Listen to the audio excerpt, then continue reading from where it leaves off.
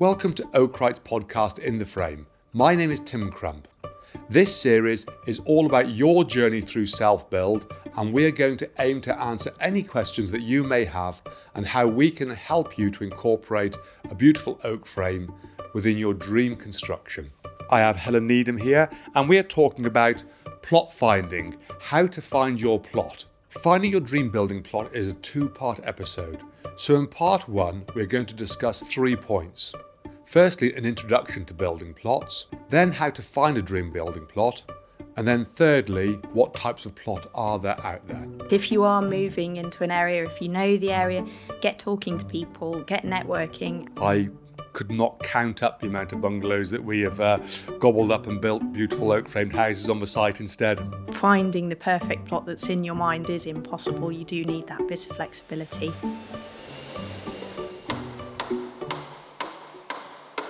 So welcome, Helen. I'm going to start with point 1, and that is plot finding introduction. So tell us all about it, Helen. Okay, hi. I think the hardest part in the process is actually finding the plot. So I think it's really sensible to dedicate time to it. It's a project in itself. So, for example, if you're a couple, you might suggest that you take a Tuesday or a Wednesday evening together to really start searching on the internet, and there'll be a separate section on how and where to search for plots.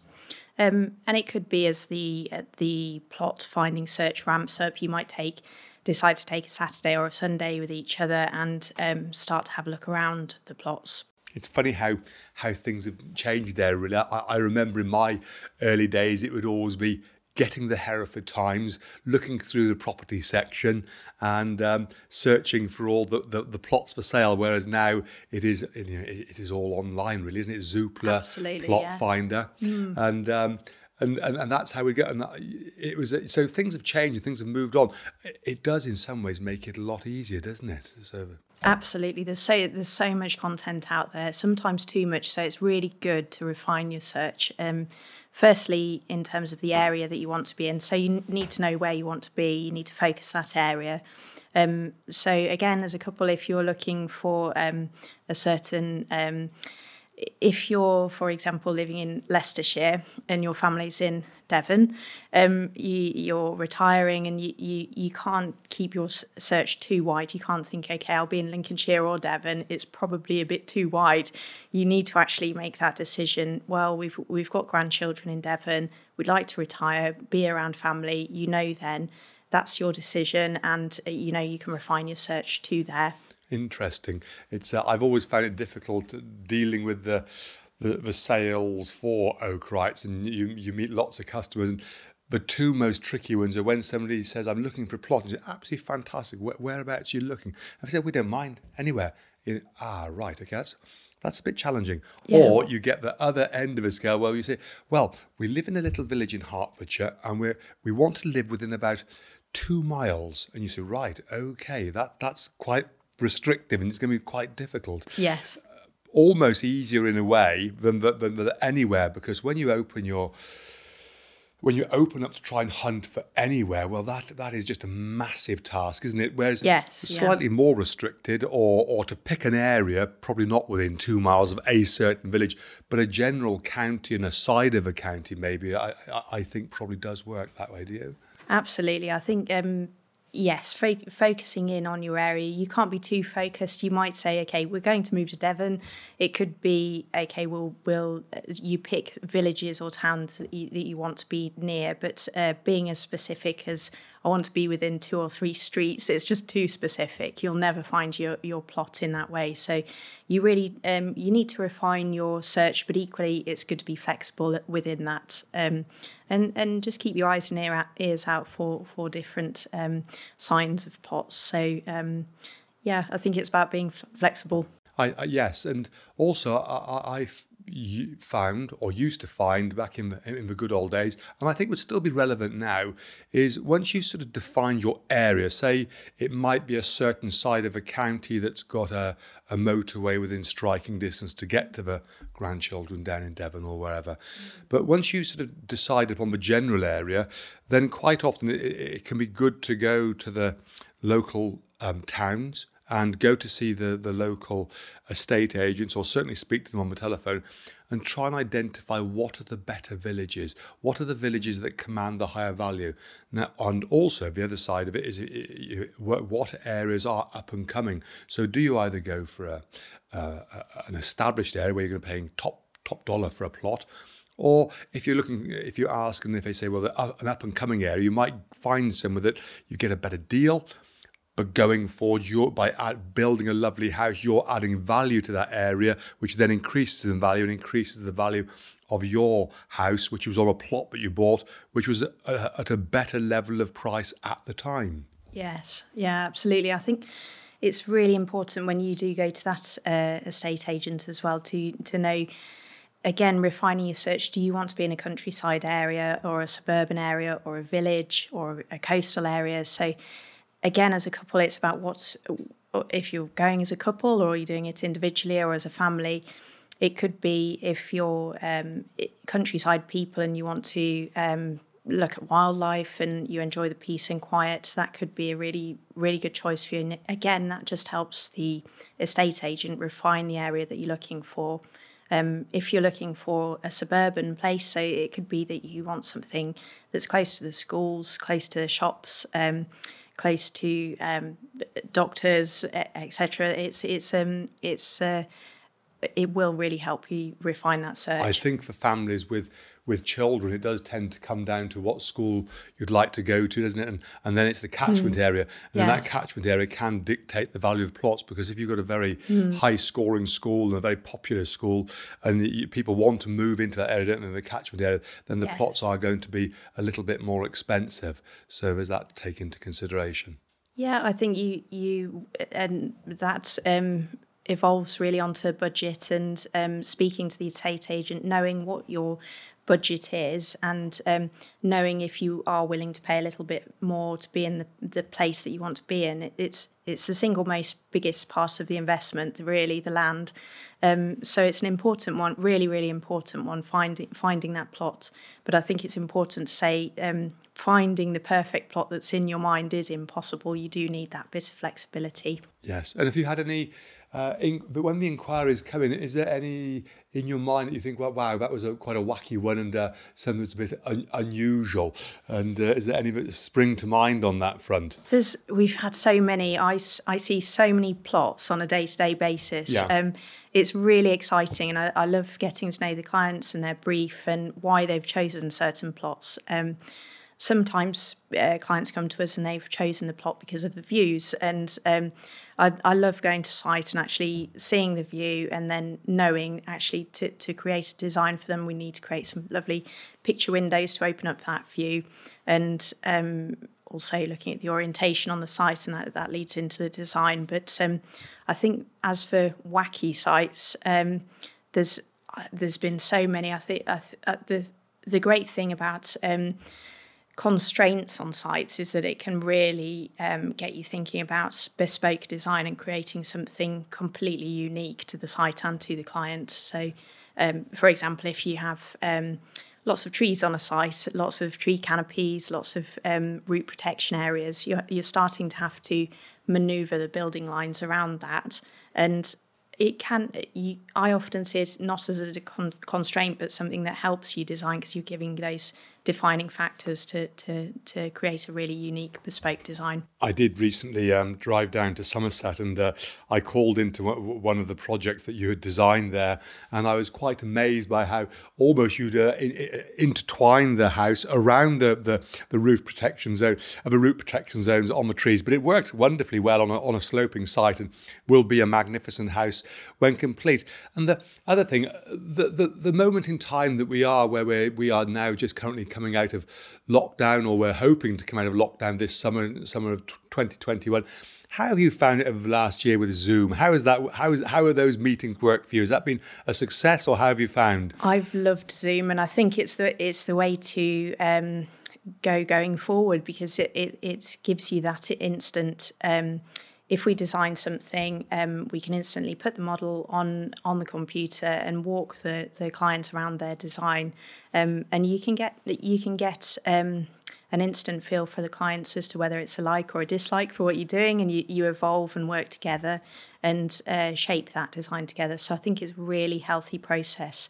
But I must admit, Tim, I've missed actually going out to site and seeing the clients, and there's a lot more you can get from actually meeting a client and understanding them and their wish list for a design. You do need to walk the ground sometimes, don't you, just to see where the sun is rising, what is around, which even on Google Maps you can't always pick up exactly the best way a house may work on a site, and you just need to be there standing in the field or standing where amongst the buildings that are going to be demolished to create the space, don't you? Yes, absolutely.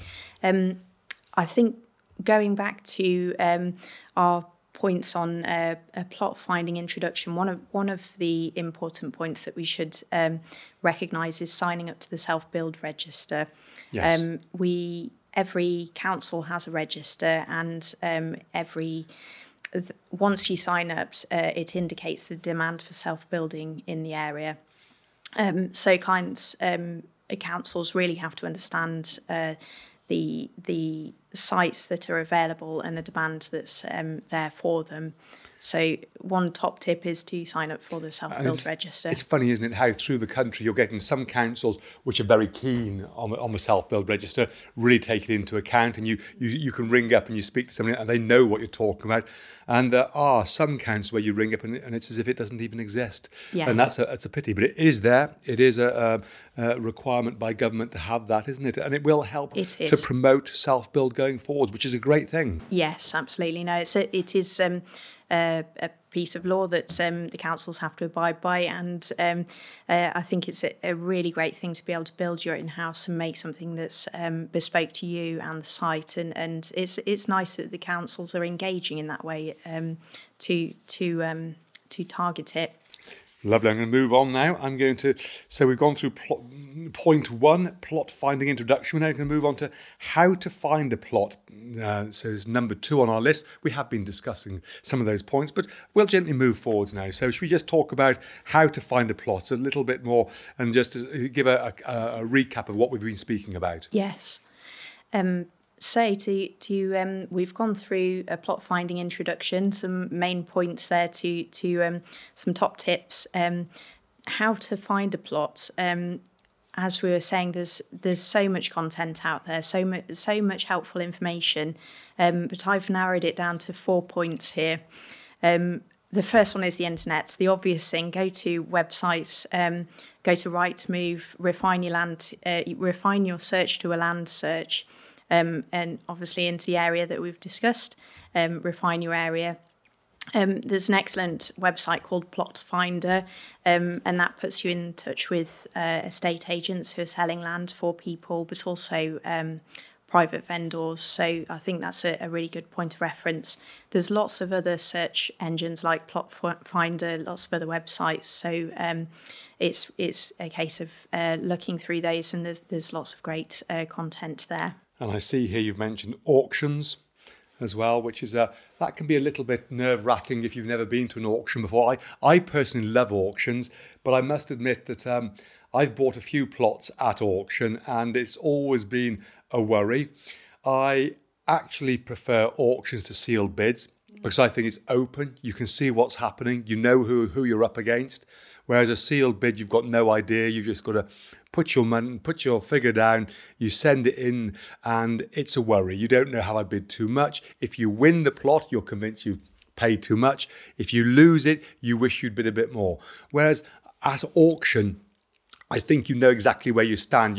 But you've got to pick your figure and do not move above that figure. And it's very tempted in the excitement of the moment to go on and find that you've spent another 10, 20, 30, 40,000 pounds more than you anticipated. Now, I suppose there's an argument saying it's not overvalued as such, because if somebody's bid 160,000, you bid 165, and you are only 5,000 over what the next person was willing to pay for that plot. But I would always say that if you're going to an auction, my one memory is that I was looking at a plot, and I'd sent the information or asked the solicitor to have a look at the information for me. And then I hadn't heard back from the solicitor. So on the day of the auction, I suddenly thought, oh, it's the auction today. I must get in and put a bid on this plot. Rang the solicitor. He said, well, oh, Craigie, pop in and see me. So I popped in to see the solicitor on the way. And he said, just reading through in the details, it says about a clawback clause. And a clawback clause is where when you purchase a plot, if you gain any uplift in a period of time, or if you gain an extra plot, the person who sells the plot can claim or claw back some of the value.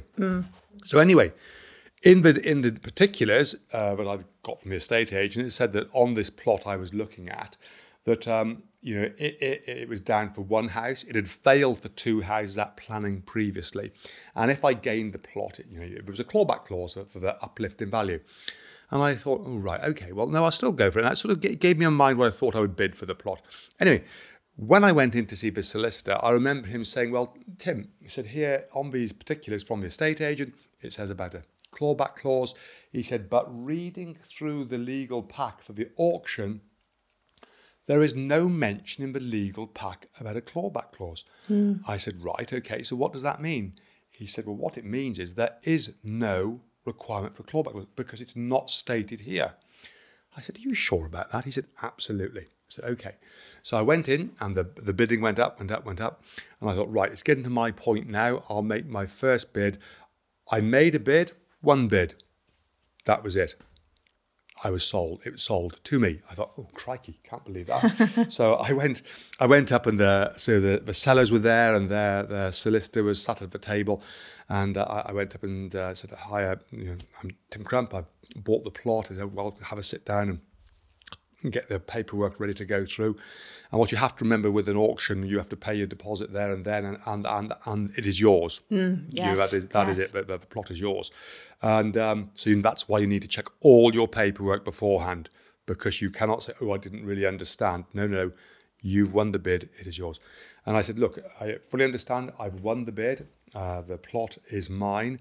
I said, what we need to understand is that the bid, it was based on the legal pack.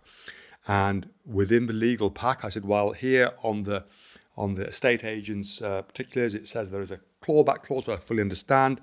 But in the legal pack, there is no clawback clause. So therefore, I'm buying this plot based on the legal pack and there will be no clawback clause. Can you just clarify that for me? And the sellers looked rather shocked. The solicitor looked rather ashen-faced. And reading through, he said, yes, you're correct, that there is no clawback clause. So we bought the plot.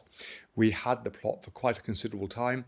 And now we do have two houses built on that plot. So it just shows that back to what you said earlier, you need to treat it like a campaign. It's a mission. You've got to do your footwork, got to do your homework, haven't you, to work your way through and get a real understanding. And don't rush. Yes. I think take your time, isn't it?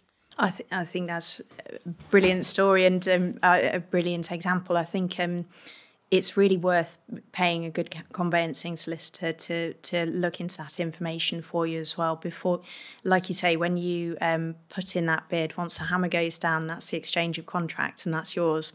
You're committed to that. So it's really important for that solicitor to work on your behalf as well, look at the legal pack alongside you. There can be, in the deeds, there can be covenants attached to those, and it's really important to see what those may be. They can look at things like land registry for you, that look at the actual site boundaries, see any little parcels of land like ransom strips, something to watch out for. Yes. I think it's so important to have a solicitor working on your behalf. So things like footpaths, rights of way, when we're designing, it's not just allowing access through for a right of way, it's also making sure that we talked about the views out earlier, designing something that has lovely picture windows to really take in that view. but also you want to think about your privacy if people are walking past your site, and equally the views in for them. How is the building, the potential building, impacting the landscape? So as designers, we'll be looking at that, and all of this is really important when we tie it back to a solicitor and looking at these covenants for us. So just to recap, how to find a plot, 4 points you said, and we've got the internet websites, Rightmove, Plot Finder. Number 2, auctions, which we've discussed. 3, the planning portal, council website and approvals. Yes, so on every council uses the planning portal, and they show all planning history on there to a certain point, normally to about the year 2000, and then they do go back as far as the 1960s and 70s. But the important thing here on finding a plot, some applicants will go and gain planning approval for a new house and may just be doing it in order to sell the plot, or they may be in a position not to be able to pursue it. So it's worth keeping an eye on the planning portal, having a look at those approvals in the areas that you're looking for, and then approaching the applicant or their agent to see if they're willing to sell that land. Yes. The final one you've got here is never underestimate the word of mouth. That's so important. If you are moving into an area, if you know the area, get talking to people, get networking, and get to know the local estate agents. We've mentioned them, but also any build specialists in particular. So builders, surveyors, architects, designers. Go to the local pub. Go to the local pub. Absolutely. The local shop. And people may just know of plots, and the word of mouth is a great way to gain knowledge, even if it's not buying a plot. You may find some useful insight. Yes, good. So that's point 2. So we're now going to move on to the type of plots. And I think as we go through here, we'll find we do discuss different points in it, but we'll try and on each one then go into a little bit more detail. So the type of plots. Yes. Well, first point here, I've got you can either go for a brownfield or a greenfield site. Brownfield sites are previously developed lands generally, and greenfield is, as it says, virgin land that hasn't been built on. Something to watch out for is if I'd suggest anything outside of what is known as the known settlement boundary is going to be a struggle in planning terms. It's not to say that you can't build there, but it is going to make things tricky for you. But if it's brownfield land, there's lots of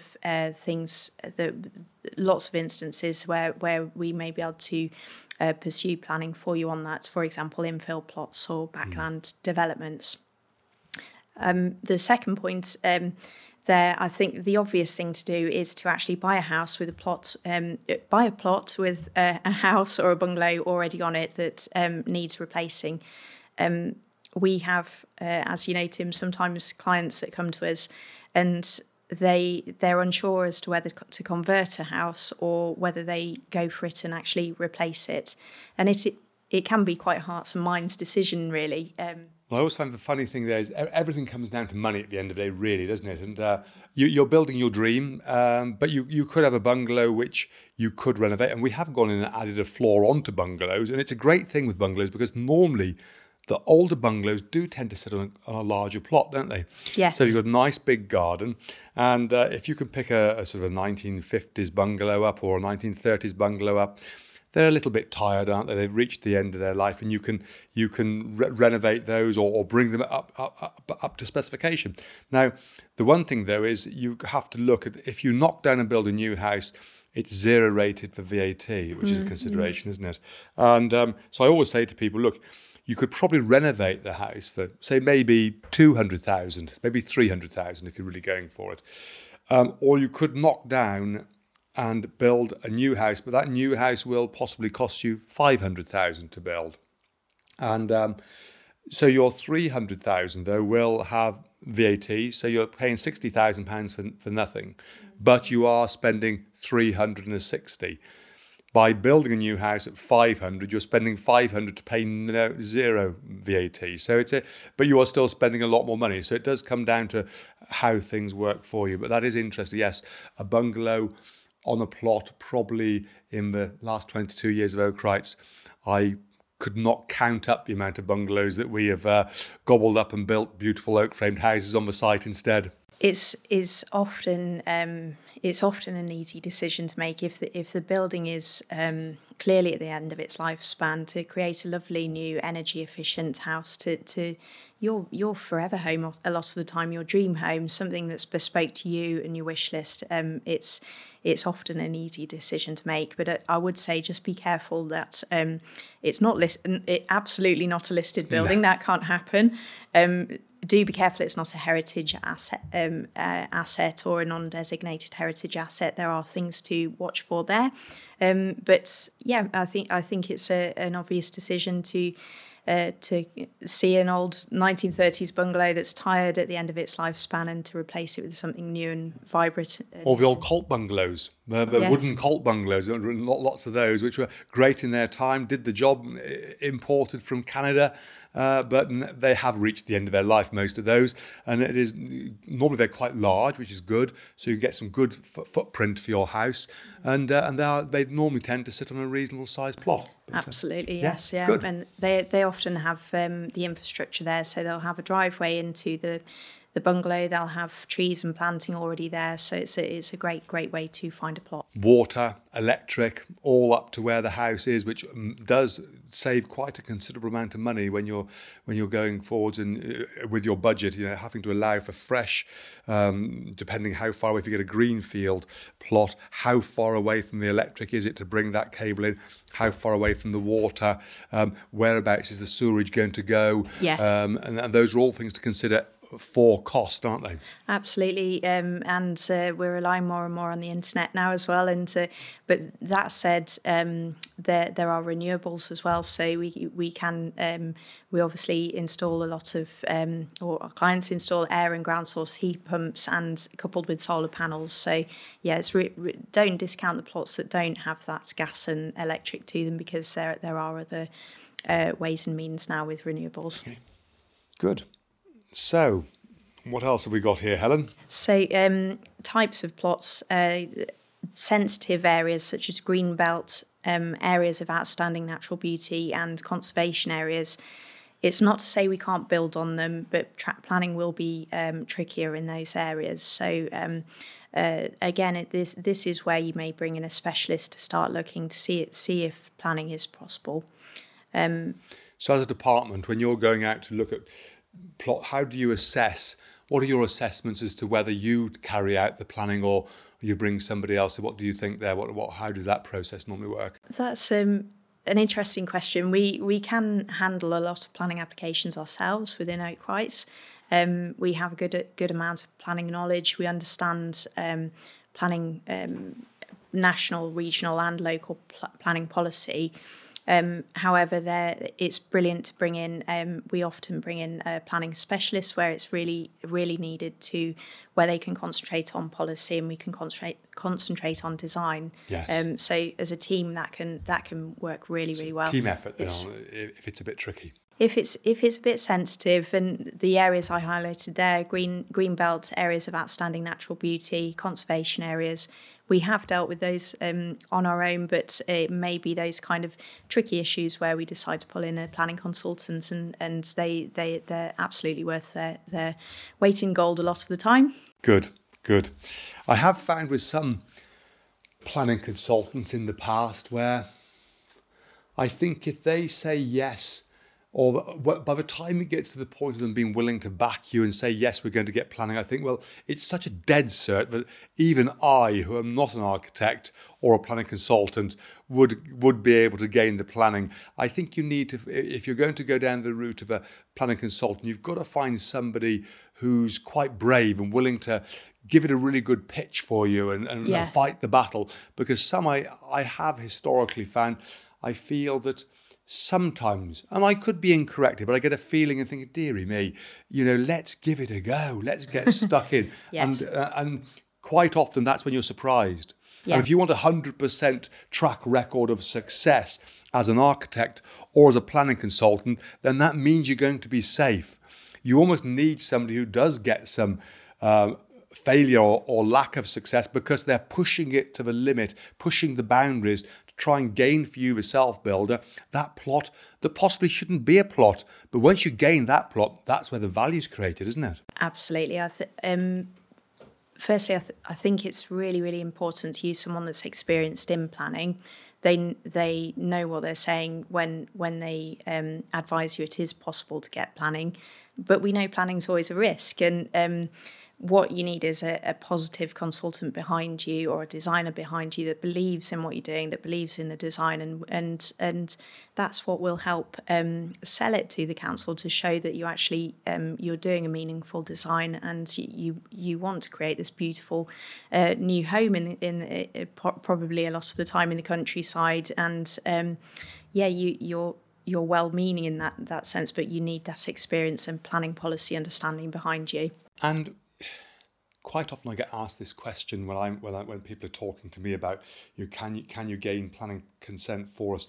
And people will say, if I design an oak-framed house, will the planners be more open to my design and more willing to accept my design? Now, do you think that is the case, or what would you say there? I would say the planners generally are more, they're very interested in the external appearance of a building. That's what they're very concerned with. However, we have won planning cases showing our wonderful build system by showing we as Oakrights, we build generally a post and beam style frame with a frame on the inside wrapped with our softwood encapsulation system, and you can then clad it in whatever material. And it creates a really energy efficient greenhouse, and that green agenda has been used to push forward planning approvals. Good stuff. Yes. This is the conclusion of episode 2, part 1 of how to find your dream building plot. I would like to say thank you to Helen, our head of architecture, for all of her help. We discussed 3 points: an introduction to building plots, how to find your dream building plot, and then finally the different types of building plot out there. We do go into episode 2, part 2, where there is a lot more detail on finding your dream building plot. If you have enjoyed this episode, please join me on episode 2, part 2. Thank you.